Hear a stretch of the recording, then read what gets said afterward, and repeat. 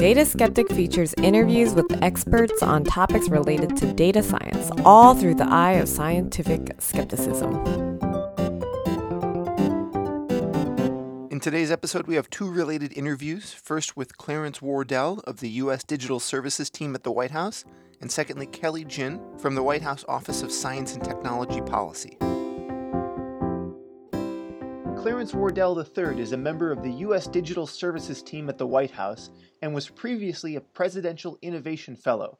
As a fellow, he worked with the U.S. Department of Energy and the White House on open data initiatives. He co-organized and led the White House Police Data Initiative, which is the topic I invited him here to discuss today. Clarence, welcome to Data Skeptic. Hey, Kyle. Thanks for having me. So I don't want to take for granted that my listeners all know exactly what the Police Data Initiative is. Could you give me an overview of what the president's vision was when he put the program together? This was one of the president's efforts during his second term where he's really put a lot of energy behind trying to get more technologists, entrepreneurs, engineers, et cetera, to come into government to use their talents to serve. And the Presidential Innovation Fellowship was one of the first programs started in that vein. And so I was part of the third cohort of fellows. We started our tour of duty, if you will, in September 2014. And it just so happened to coincide for me where that was almost a month to the day after Michael Brown was killed in Ferguson, Missouri. And so that whole fall, as I'm sure many of your listeners will remember, there was not just Ferguson, but several other tragic events that led to a lot of protest and a lot of conversation nationally about the relationship between police and citizens, and particularly minority communities. As part of that conversation, folks began looking to the White House to really put forth some answers or a pathway to how we address some of these issues. So one of the things that the president did to start to get a handle on what were some of the big issues that were out there and how we could move together as a community, right? And so both kind of the activist community organizers, but as well as the law enforcement community and government to start to move forward to solve some of these issues. And so the president convened what was called his Task Force on 21st Century Policing, which was a body that really consisted, as I said, of law enforcement, activists, lawyers, civil rights folks who put together essentially a series of hearings around the country. They heard from folks in the community, and then put together a list of recommendations that basically said that these are the things that a modern 21st century police department, these are the things that they need to be doing or need to start doing to really kind of live up to what the president would hope to be a more trustful relationship between police and citizens.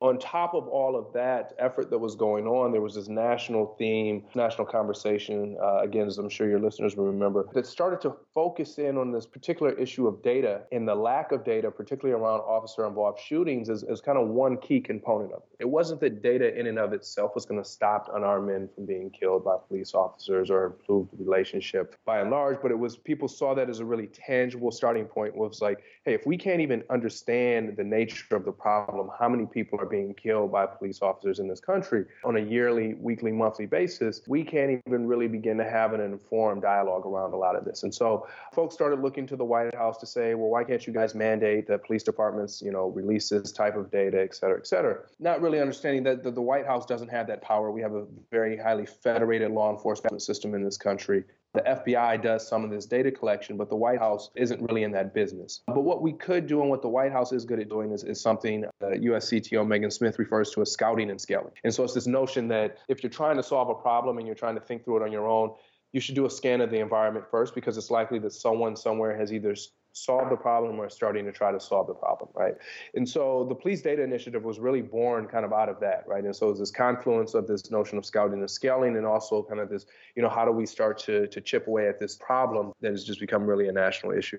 And so it was myself, Denise Ross, Lynn Oberman. Denise was another Presidential Innovation Fellow, folks at Domestic Policy Council and within the CTO's, Chief Data Scientist's office. We started to have these conversations around these issues, and what we saw as we looked around the country, we saw police departments, there was skepticism whether or not police departments would actually release this type of data, but we saw departments already doing it, right? So for instance, we saw Dallas Police Department, Chief Brown down there, who had released in December of 2014, 12 years of officers-involved shooting data at a very disaggregated level, right? And we looked and saw Montgomery County, Maryland doing something similar around traffic stops. Seattle Police Department had held recently a hackathon working with members of the community to try to figure out how they can redact body cam data to better share that. And so what we thought in some sense was this is great that these departments are trying to move this forward on their own, but given a lot of the expertise that we have and that we have developed, particularly through the president's push around open data at the federal level, as well as the burgeoning open data movement at the local level that a lot of times police departments weren't a part of, we said, how about we start a community of practice around this work? Could we get commitments from departments around the country to release data around police-citizen interactions? And so from our perspective, it was important not just that departments are releasing data around officer-involved shootings, but that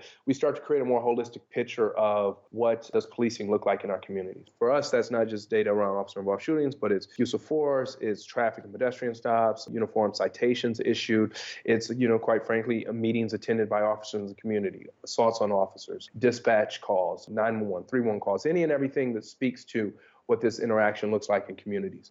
And it just so happens that of the 59 recommendations of the task force report, 14 dealt in some way or another with this notion of increased transparency and better use of data and technology as a means to improve the relationship between police and citizens, was viewed as critical by the task force in moving the ball forward. And so those threads came together. Within that stew, the Police Data Initiative was born. If any of your listeners have kind of a passing knowledge of law enforcement and data sharing previously, prior to this point in time, there wasn't really much that was happening in that space other than departments sharing crime data, right? And even at that point, we still don't have a really great handle on crime in this country, right, and the data collection there. And so it was a little bit out of the box thinking and a little bit audacious to think that departments would start voluntarily sharing information that, quite frankly, exposes them a bit and speaks to accountability in some respects. And so, again, things like complaints against officers. But what we saw at this moment was a cadre of departments who are willing to do this work and to believe this to be fundamental to the relationship and trust building with the constituents and the folks that they served. And so, we were hopeful that we would get maybe 10 departments committed up front. And as I talk to you today, we have 131 who have committed over the span of essentially a year and a half. It's been really exciting to work with a lot of departments. And I can go on a little bit more, and I'm sure it's come up in our conversation, a little bit more about exactly what the work of the Police Data Initiative looks like. Yeah, so you'd mentioned those 59 recommendations. I'll have some links in the show notes for anyone that wants to go through the whole list. I don't know that we have time for each of them here, but if you could pick a few, maybe highlight some of the most important ones or most impactful ones. So there's some that actually have nothing to do with data and tech, as you might expect. Mm-hmm. So quite a bit are focused on training, right? Increasing training for officers, things looking at implicit bias training. And so, how do we make officers and really all of us cognizant of our own biases, and how does that then translate to our actions in a day-to-day work environment? And it just so happens that in law enforcement, those decisions and those biases can often have life or death consequences. And so that was viewed as important by the task force. And then so there were explicit recommendations that were around kind of this data and tech piece. It was really just as broad as things like use data to be more transparent and to start to give the community insight into your processes, your policies, things of that nature. Obviously, from the technology piece, body-worn cameras was a big one, right? And we've seen the president talk about that, and we've seen DOJ grapple with a lot of the issues that come up around body-worn cameras. And I think because video was such a strong component of a lot of the movement that we've seen since 2014, a lot of folks latched on to body-worn cameras, mm-hmm. which in and of itself has a data component too, right? And a much trickier one, quite frankly, than some of the more kind of traditional data sets that we've been focusing on through the Police Data Initiative, and a lot of obviously privacy issues that one would have to take into consideration there. Those are just a few, a little bit of the flavor of the recommendations. But as you said, I would encourage your listeners to go and look at some of those recommendations that were put forth by the task force report. And as I said, at a broad level, there are about 14 that kind of touch in different ways on this increased transparency through data and technology as a means to begin to build trust and strengthen those relationships. And we've really taken that to heart and really kind of used those recommendations as our guiding light, if you will, for the Police Data Initiative work. In part because the power of those recommendations, they didn't come from any one person, right? They didn't come from the president. They didn't come from our office. They didn't come from DOJ. It really came from kind of a consensus-driven organization and group, which was this task force, which then received input from a broad spectrum of opinions, which I think makes it really powerful. And we've seen it really move the ball forward across a whole host of issues since they became final in May of 2015. There's been, in my opinion, a really wide acceptance in government of being more progressive about open data. but I could definitely sympathize where there might be some pushback at the local level. Did you see any of that? Are there concerns about privacy for the officer or people involved? How does that roll out when you have such, varying departments? We haven't seen a ton of pushback, I would say. There's certainly, I would say, a spectrum of skepticism from some departments, and I say, this, quite frankly, it's worked like any startup would work or any new program or initiative, right? You're going to have your early adopters, some of your true believers, your folks who either believe and love your product or just believe that things have to change and that we should experiment with some new ways around transparency and openness. And really, that's what we had early on. When the president announced this initiative formally in May 2015, it actually coincided with the finalization of the task force recommendations. And at that point in time, we had 22 jurisdictions who had signed on, and I should say for your listeners, signing on meant that we had buy-in from the chief, buy-in from the mayor's office to release at least 3 data sets around police citizen interactions in an open data format. And then what we had is that they designated a point of contact or a quarterback who's going to be responsible for shepherding that work forward. And so what we've done since then and since that time is we've held essentially weekly or biweekly stand-up phone calls, 30-minute phone calls with the jurisdictions around robin, just as any kind of product team would do, successes, blockers, challenges. We found that to be a good, not only just check-in mechanism from our perspective, just to make sure departments are moving forward and that there are places that we can continue to help. But we've really seen kind of that cross-sharing and the confidence building that comes from that. And then those folks then being able to kind of talk about this work with other departments who might be on the fence, right? And so, there was definitely a bit of concern, right? There's always the chief's perspective about issues of officer privacy. And that may vary, depending on the chief and then local laws. As I said, Chief Brown in Dallas in December 2014 had released officer names and very detailed information about officer-involved shooting.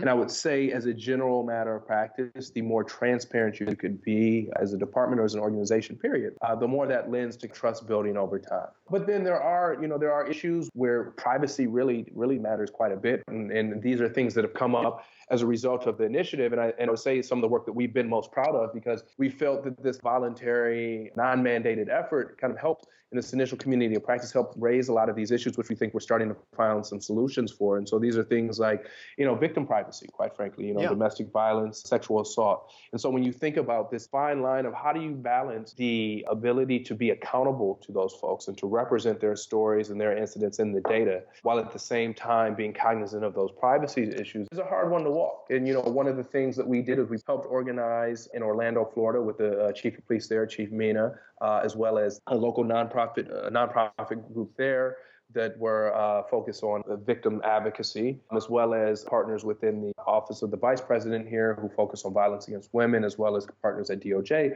We basically held a data dive to specifically focus on these issues of sexual assault and victim privacy around the data. And so we've seen those types of events. We've had others around the country focusing on different issues and how do you build those relationships that have kind of broken that ice, right? And have kind of pushed back against some of that skepticism and says that, we know that this is not necessarily easy work, but it's necessary work at this point in time. And that what we really want is a coalition of the willing and a coalition who's willing to do that work and to help us sort through some of that messiness. And so it's been an evolving process. The 22 moving to 131, there were certainly a lot of chiefs that I talked to along the way who got it, but were a little bit skeptical. And the best thing for that is, quite frankly, not to talk to Clarence, but I was able to put them into contact with other chiefs who have been doing the work to really kind of lessen some of their concern about this. And then one of the things that we tried to do up front was to try to get a broad representation of different police departments. In that 131, we have departments like New York City Police Department, Philadelphia Police Department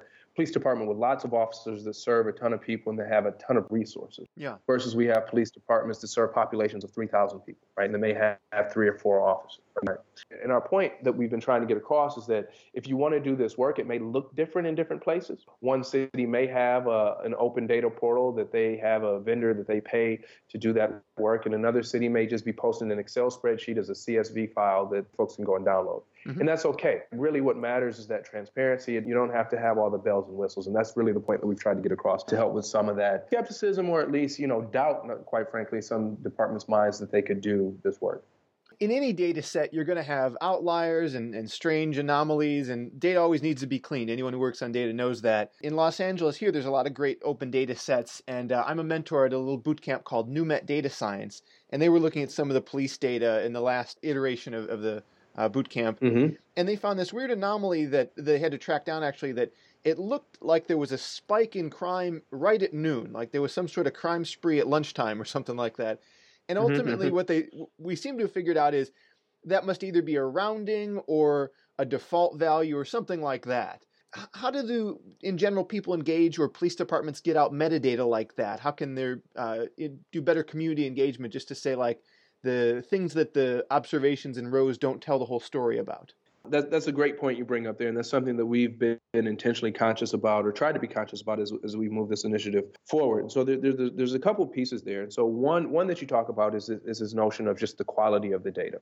Quite frankly, these are a lot of new data sets the departments might have been collecting in some form or fashion for a while, but they weren't sharing them with the public, right? And they weren't necessarily being used for any type of internal analysis, and so they were just kind of there. They might have been used by the internal auditors or the internal investigators to go back to check on a particular officer who might have gotten in trouble at some point in the future or some other case. And so, and this is the classic argument around open data, right, is that once you kind of put it out there, by the act of actually having to put your data forward, to expose it to some level of that scrutiny, it's going to cause you to be a little bit more conscious around how you're intaking the data and then how you're putting it out there. But then also, once you get those community eyes on it, right, you can quickly find things that that might have just been in your blind spot. And so that's been one of the big pushes that we've had for departments. And it's quite frankly one of the cautions that I've had for a lot of folks who just want to jump in and do analysis on the data. Right, and I think, and you raise an excellent point of, right, doing some of this cleaning, is that we're still at a point in time where the data collection systems have not been that great. And so I often caution folks around just kind of doing the analysis without really understanding, how did this data end up in the system? Who collected it? When did it get there? Was it transcribed from someone's paper notes and then put in the system, or was it directly entered there? It's things like that. And so one of the things, and as you brought up, that we've been trying to push is these notion of kind of these data dive events. My colleague Denise has coined this kind of 4-hour data dive. We're not necessarily doing any like big sophisticated analysis on this, but how do you use data as a convener? Bring the departments, the chiefs into the room, the patrol officers into the room, the city CIO and CTO and chief data officer into the room, along with those community groups, right? And how do you have a conversation? How do you put the data, on the screen, let the kids or whoever it is, or your civic hackers, your local brigade play around with it, ask questions, and really start this dialogue. And so one of the first events that Denise actually helped catalyze was from her town of, she actually moved up to DC from New Orleans, but still had great relationships there with some of the local civic tech community. And so it was actually and we wrote about this on a Medium post that I could share with you, and your listeners should definitely check that out. But we did a data dive event with the local group there called Operation Spark, which brought kids. The local community there was trying to teach them new tech and data skills. And one of the events that they actually held was essentially kind of this hackathon or data dive on 311 and policing data from their community. So you had kids who were learning about data extraction and cleaning on data that represented essentially their community. And alongside them, they had the chief of police there. They had the city CIO there, who came from the same community, as well as several of the officers. And there's a actually really cool picture there of a young woman who was actually teaching the police chief how to code at this event. And I know it sounds a little bit cheesy, but those are the relationships that really matter, right? And if you can kind of remove this guard of like, that is us versus them, and that's the police, and we can't talk to them, then we're not in a good place. If you can break down those barriers and silos and actually have people having a conversation around, quite frankly, data as a convener, right? And I don't want to discount the role of anecdote and people's lived experiences, but marrying that with empirical evidence, I think you can start to have a rich dialogue. That's really, for us, what this has always been about. It's like, how do you, have this culture shift where we can move police departments to a place where this level of transparency is just part of a modern 21st century police force, but then also move it to the point where we're having dialogue and we're having these feedback loops between citizens, the community, and the police officers in the departments to really move the ball forward here. So you had mentioned the participating departments had to release a minimum of 3 data sets. Were those just any appropriate data set, or are there some standards we can see across all the participating departments? What we ask for is departments to commit to releasing at least 3 data sets. And so many of those departments have already executed on those commitments. Mm-hmm. And when I say 131 jurisdictions, that's also been a rolling basis. We've had some departments who have been in it from the beginning, who most likely have already released those data sets, and then some who have just joined within the past couple months or so. And what it is it really a signal from departments to say, we want to learn how to do this work, and or we might have already been in a good place and we have a robust open data infrastructure and we can do this tomorrow. We've seen some of that as well, departments who could almost flip the switch and do it. We didn't require departments to do it on any particular timeline. What we said is that you should be working towards it, right? We want this to be a sustainable, repeatable process and not just a rush to get out a one-time data set.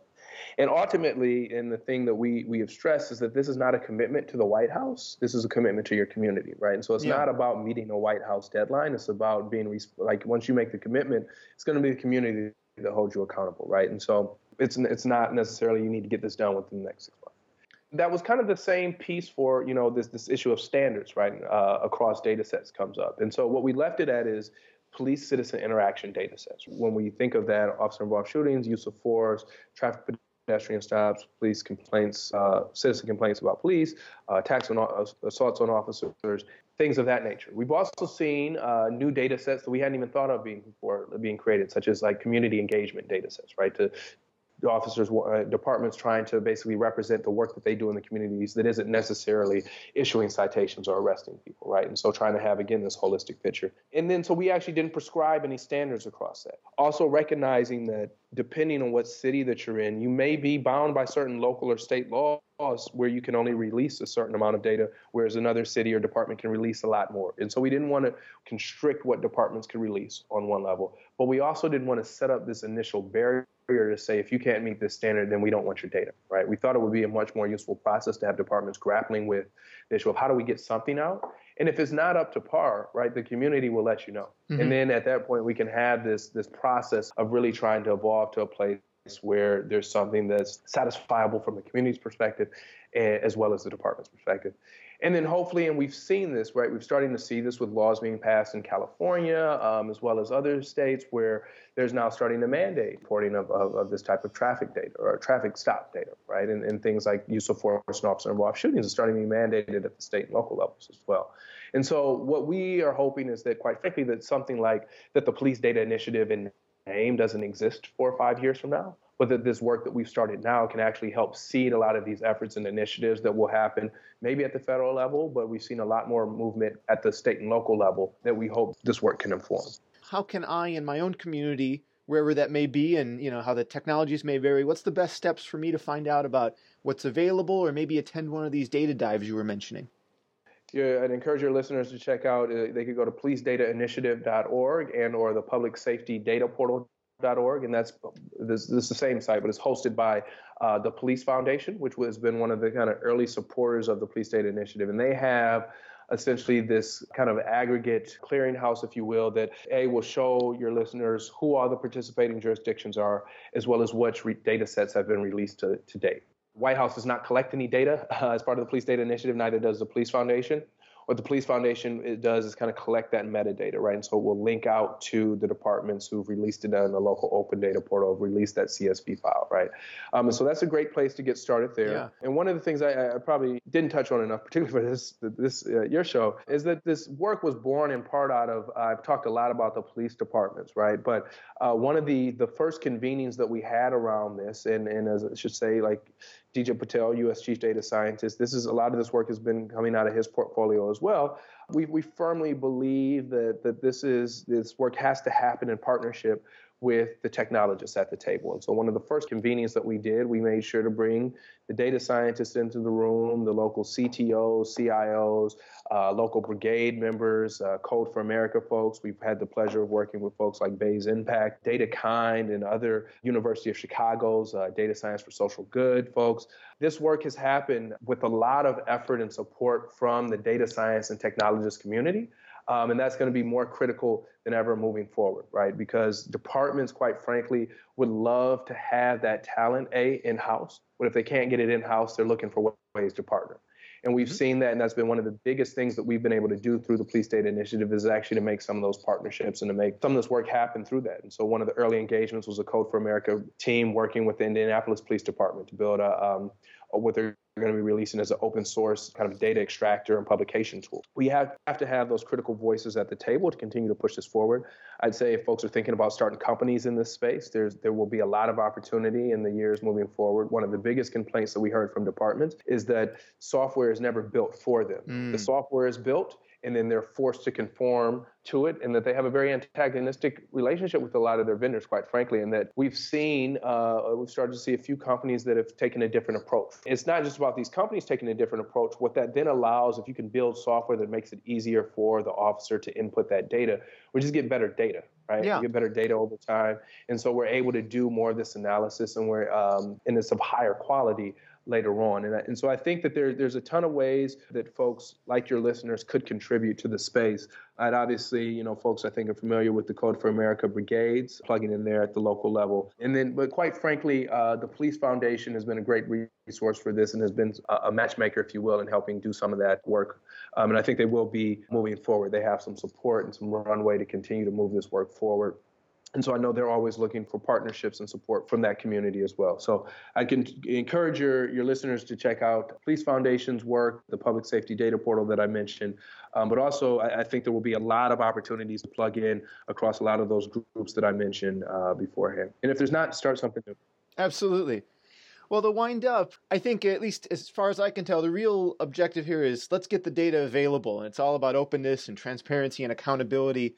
And as you had warned earlier, you can't focus too much on anecdotes, but to wind up, maybe do you have a favorite anecdote of something that's happened as a result of the Police Data Initiative? The ones that I'm most proud of, again, I say don't really have much to do with any type of kind of sophisticated analysis. It's those events that are happening at the local level. And one of the questions that we get honestly is what's next for the Police Data Initiative. And I say this work is fundamentally local. It's about the relationship between local police departments, their constituents, those citizens in the community that they're serving, and having an open dialogue. And so the one that I mentioned earlier in New Orleans, that's one of the ones that we're really proud of. We think the chief there stepped up in a really big way to really have that dialogue and to create a space for that community to really learn more about the department. We didn't think that, like I said, we thought we might be able to get 10 to 15 departments to do this work. And we've really seen this wave kind of take off. There's still a ton more work to do, but we've been encouraged by the progress thus far and the folks who've been willing to step up and like I said, do the hard work. Yeah, absolutely. I think there's, in my opinion, been a lot of great progress, and I'm excited to see that continue at the local level and see where we are in a few years with open data as a result of this initiative. Well, Clarence, thank you so much for taking the time to come on the show and share a little bit about your work and your collaborators' work and all that's been achieved with the Police Data Initiative. Great. Thanks so much for having me, Kyle. Kelly Jin serves as policy advisor to the U.S. Chief Technology Officer and the Chief Data Scientist in the White House Office of Science and Technology Policy. Previously, Kelly served as Citywide Analytics Manager at the City of Boston and helped build and co-lead Boston's analytics team. In her current role, she's helping to scale the President's Data-Driven Justice Initiative, DDJ, which I've invited her to discuss today. Kelly, welcome to Data Skeptic. Thanks so much, Kyle. Really happy to be here. Well, to begin with, maybe we should start with a high-level definition of what exactly is the Data-Driven Justice Initiative. Sure. So the Data-Driven Justice Initiative actually just kicked off this past June 2016, and it's really a way for different jurisdictions throughout the country to better think about how individuals should be diverted away from jail. So for those who aren't very familiar with the criminal justice system and policing in America, there are huge numbers of individuals on low-level offenses who are cycling through our local jails. The numbers are over 10 million cycling through over 3,100 local jails and costing us, at the very lowest end, at least $20 billion a year. So this is something that's impacting not only human outcomes, but also our wallets as taxpayers as well. And so I am very privileged to be a part of this broader team. We now have about 140 jurisdictions impacting 95 million Americans. So very, very excited to be here to talk more about it. One solution to reduce those costs the taxpayers pay is just to raise the bar of what it takes to get thrown in jail. Maybe if we change the laws, I can go punch people and I don't go to jail or something like that. I don't think it's about savings or reducing the amount of people per se. It seems to be about shifting who goes and what services they get. Is that right? Yes, definitely. So a huge part of this is how we end up impacting those individuals with mental illness here throughout the U.S. That is one population that we've been working on initially. And so thinking about individuals who really need to get the services that they need to treat the health issues that they have. And instead of sending them to jail or instead of sending them to an emergency room, thinking about how do we actually provide the services that they need. So I'm not quite sure how you would measure this, but do you have any sense of what percentage of people going through the justice system are, let's call them, actual career criminals versus people that might not have taken those actions if they had had the proper medical and maybe mental health sorts of facilities available? Yeah, so that's a really, really good question. The very short answer of it is that the data is very disparate across many different systems throughout our country. At a very, very high level, we do know that over 60% of individuals who cycle through our jails have some sort of mental illness. Wow. And so while I can't pinpoint for across the nation, we know that at a very high level, these numbers are incredibly high. And anyone, and I've talked to many people over the last 6-8 months, whenever you talk to someone, they say, this is common sense. Like, why aren't we actually doing something about this? And so a lot of our work has been, how do we take what really is common sense and scale that across the country? So we could, we have a certain amount of money it may be allocated to, we could throw someone in a jail cell or we could rehabilitate them. Not to say that they don't get rehabilitated in the cell, but sending them to a hospital or to a counselor is definitely a different option from jail. Are there any ways we can talk about the long-term benefits of that? I think I'd much rather have someone rehabilitated and contributing to society than costing, money for room and board in a center. Do you know anything about success rates for interventions? Yeah, so that's something we're actually working on right now. And I'll actually pinpoint a specific example, which is we worked with the University of Chicago and Johnson County, Kansas, of identifying these individuals. So I talked a lot about these very, very high level figures. So we've been working with jurisdictions and saying, how do we actually pinpoint those individuals using the data and then saying, if we go out and we proactively help connect them or reconnect them to the services that they need, what are the success rates? And so my short answer to that is that we're still working that we were able to work on basically a risk score for individuals in Johnson County over the last few months. But a lot of the work in the next 6 months, next year is really going to be on how do we then measure this? What are the success rates? And a lot of this work, for anyone who knows anything about criminal justice, is that this is all really, really hard. And people have very long academic research cycles, and we're seeing how can we shorten a lot of that and think more operationally about what staff and what local governments need on the ground. So I imagine there's a lot of issues of privacy and HIPAA compliance that come into play. Can you talk about the role of those things in this work? We've been fortunate enough to work very closely with Health and Human Services. And for those of you who don't know, at the federal level, they oversee HIPAA. HIPAA are a set of guidelines about how law enforcement, health, basically anybody can share information about you when it comes to your health records. For anyone who's thinking about the population that I just talked about, that is a huge question, actually a huge hurdle. So what we found when we went out to different communities is that they all raised their hands and they said, HIPAA is a huge problem. And we talked to our lawyers, but we're not exactly sure what can we do and actually not do.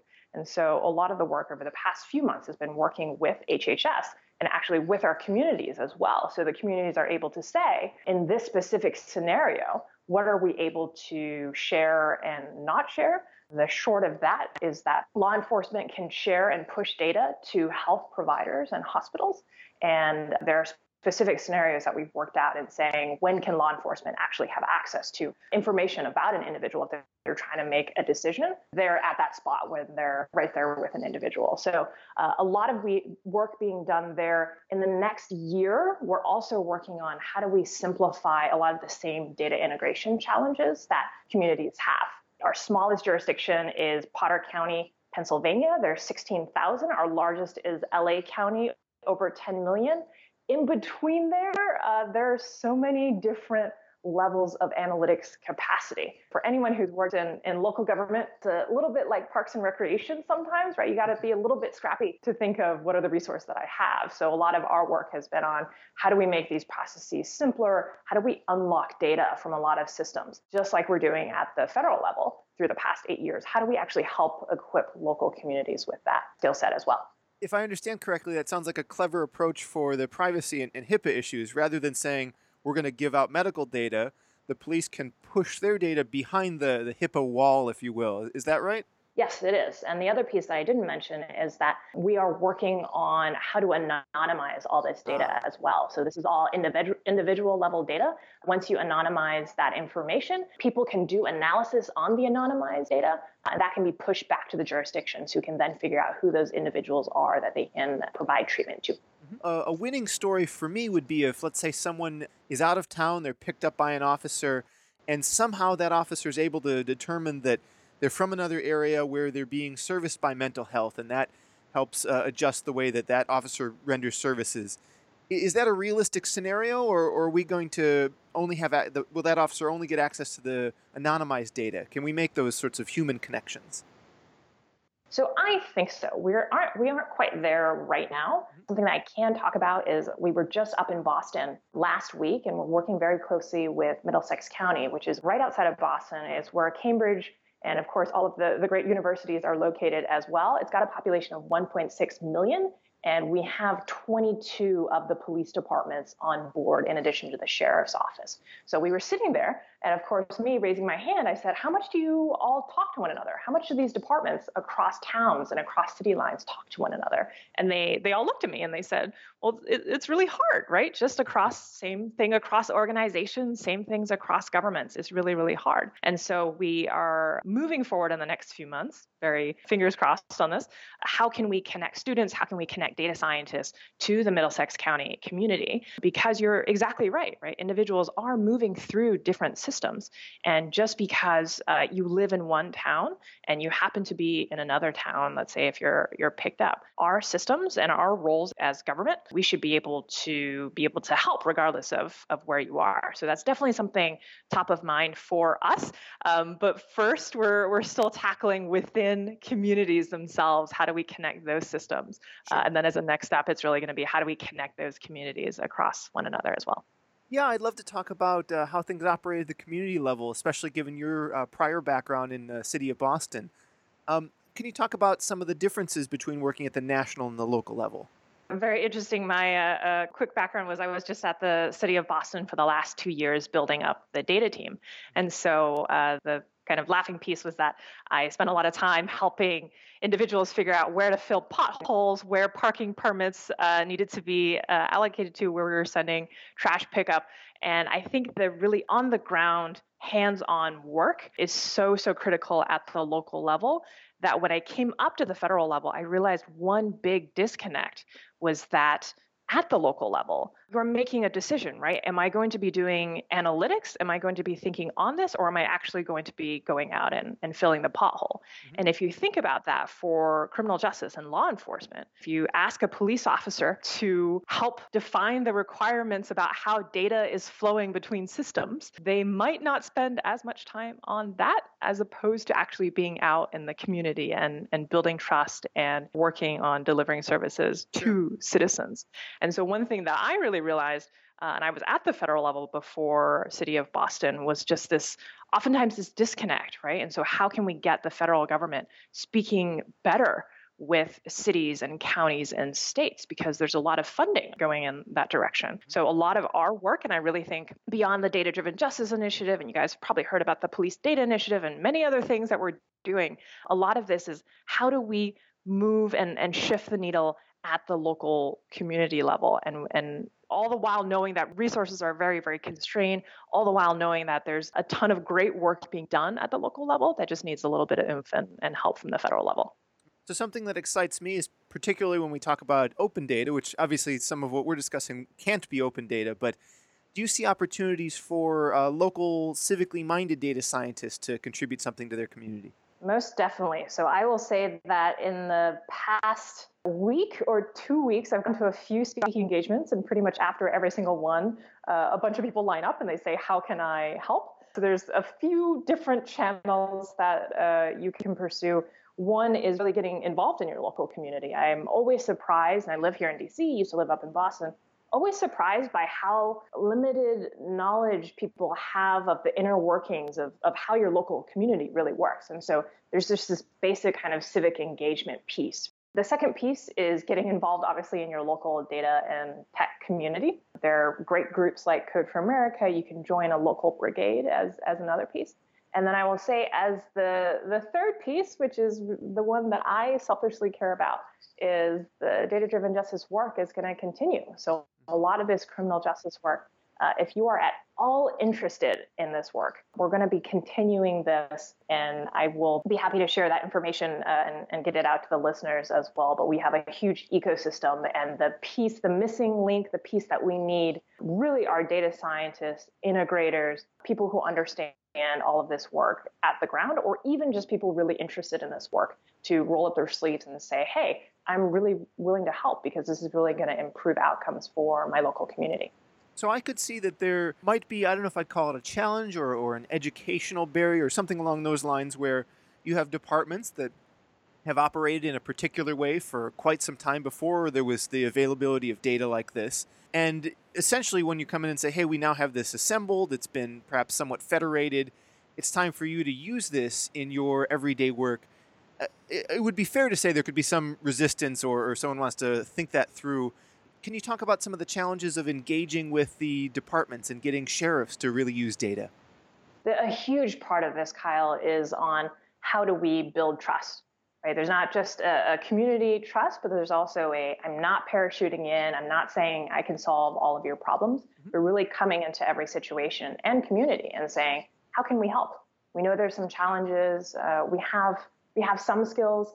You guys know what it's like on the ground, right? I will never ever say I know what it's like running in the face of running towards danger as opposed to running in the other way. And so a lot of those challenges really, really can be mitigated by working very closely with the community starting out. And I think the other piece that I always think of is building out reports or products or analysis. Always making that an iterative approach and never saying, I'm going to sit in this back room by myself for a few months and do the data analysis without an understanding of the real world. And so everything that I've seen the last 6 months, I will honestly say criminal justice and all of this work is completely new to me. All of my work was at a very local level working on data across many, many different areas.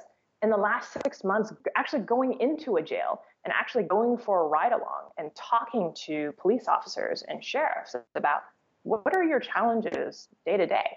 One of the best stories that I heard was one group of students that didn't understand why the data quality was so poor in a particular community's system around arrests and interactions that police officers were having with their local communities.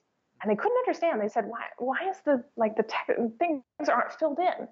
And the students went out for a ride along and realized that these cops were just, whenever they had a moment in between driving around, were filling out things kind of on the fly on a laptop. And suddenly it clicked in their minds. All of this frustration, and we're like, wow, my data quality is very, very poor. We can't do the right level of analysis. And suddenly it clicked in their minds. And so this whole piece, not just the data analysis piece in the back end, but also thinking about the delivery, right? Whether that's delivery to the individual or delivery of digital services to the police officer. This whole cycle, this whole loop, understanding how that works from a real person's perspective who has to deal with this 24/7, instead of just having a very siloed data tech view, I think always informs the work. And I did a ton of work with firefighters in the city of Boston, and just getting your hands dirty, literally, and like understanding how the processes work is a huge part of how do we better inform our thinking and how do we better inform our recommendations as well. So I know the Data-Driven Justice Initiative is relatively young then. We're rolled out for about 6 months now. I suspect a lot of the wins to date are in infrastructure and record linking and this sort of thing. But I'm curious if you have any favorite stories of the ways it's touched actual people. So the Johnson County work, which I touched on a little bit earlier, really is one of the best examples. And I will say that the University of Chicago and the work that we did with them is how do we link up local universities with local jurisdictions, whether that's University of Chicago linking up with Kansas, the work that we're doing in Middlesex, I'm hoping to link them up with Harvard and MIT, getting students on the ground. And the University of Chicago students, fellows, did their work in 14 weeks, which is remarkable if you take a moment and think about how long it typically takes to operationalize or even get a list of individuals. And then really what I'm most excited about is that now we have that list, and actually going out and saying, we have a list of 200 individuals, And can we find out more about these individuals? Can we dig in as a community and bring everybody to the table? That is a huge part of the work that we're doing. So that's one piece. And then I'll touch on a second piece, which is for us, I mentioned at the federal level, all of these different federal agencies are doing something related to data-driven justice, specifically on individuals with mental health issues. And so whether that's the passing of the 21st Century Cures Act in the last week, or that is just connecting across federal agencies, I will say if you think of any government system, the individuals that are cycling through and we are focusing on as the Data-Driven Justice Initiative are connected in some way. So think about homeless individuals, right? That has to do with housing. Think about veterans. That's Veterans Affairs. I talked about Health and Human Services. There's a whole group and a broader community that's thinking about this in a very siloed way. And so some of the biggest wins, quite honestly, for me, have been just bringing these individuals together in a room. And that is literally ER doctors and police officers and local students, chief data officers. We have a superpower here, which ends, unfortunately, in January at the White House of convening. And so our hope is that we continue to convene, continue to spark these conversations and catalyze things across communities and across our country as well. Yeah, so that's maybe a good point to kind of wrap up on. There's uncertainties about what will happen in the next administration. So, I mean, we could speculate, but we probably really just don't know what the plans are either way.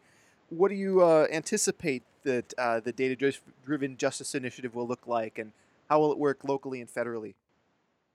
So we're definitely continuing the work. I'm very excited that I personally will be continuing the work. I'm joining the Laura and John Arnold Foundation come January to continue this. We'll be a part of a broader ecosystem, and that will also include the National Association of Counties is going to convene all 140 plus jurisdictions and continue to be just a really good community hub for a lot of that work. So our communities just really want to talk to one another, and they're going to be a really good partner in that. We also have what I mentioned at the federal level. We've built up an interagency task force, and our hope is that that work is going to continue to be pushed.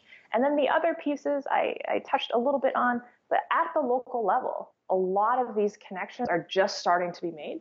So whether that's universities and local communities and the police departments and the hospitals and all of these players, that to me is just beginning. So we haven't even seen really a crescendo of that work being done. And so I'm super excited to come January. I think I'm only taking a week of vacation, so that should show how dedicated I am to this work. But we're really, really excited to continue pushing this forward. And also, I think to your listeners, really, really excited in explaining these as social good problems that we need more people to help run at. And something I personally, now that I'm going into philanthropy, know that people are always thinking about how do I get involved in government? Yeah. And does that mean I have to be there for 30 years? So for us, thinking through how do people do tours of duty? So go into the private sector because those skills are going to be really, really helpful. And then go into government or go into nonprofit and go into philanthropy. Go into all of these different pieces because that is going to make you not only a more well-rounded person, but that's also going to help you make better decisions and be a better person at the table on these different challenges as you face them throughout your career. So anyways, very, very excited to be continuing on this work and also very excited. We're trying to keep a lot of our team together as well. We'll be scattered about, but really looking forward to it. Excellent. Well, I look forward to following the continuing story. Thanks so much, Kyle. Yeah, Kelly, thanks so much for coming on the show and sharing a lot of your work and insights. Great. Thank you. Take care. Few quick notes before we sign off. In the first interview, when I was speaking with Clarence, I briefly mentioned an anomaly around noontime crimes that could be seen in the Los Angeles Open dataset. This was observed by participants in the New Met Data Science Bootcamp. A blog post about this specific issue is up at the brand new blog that's just been launched called WeQuantLA. You can find that and a few other interesting posts at wequantla.com. I'm going to be posting over there myself as well, hopefully with like a monthly column. If you'd like to see a few details about that, or learn about the veil of darkness hypothesis that the team was exploring thanks to the availability of open data, head over to wequantla.com and read about the results as they unfold. Thanks again for joining me, everybody. Until next week, keep thinking skeptically of and with data. For more on this episode, visit dataskeptic.com. If you enjoyed the show, please give us a review on iTunes or Stitcher.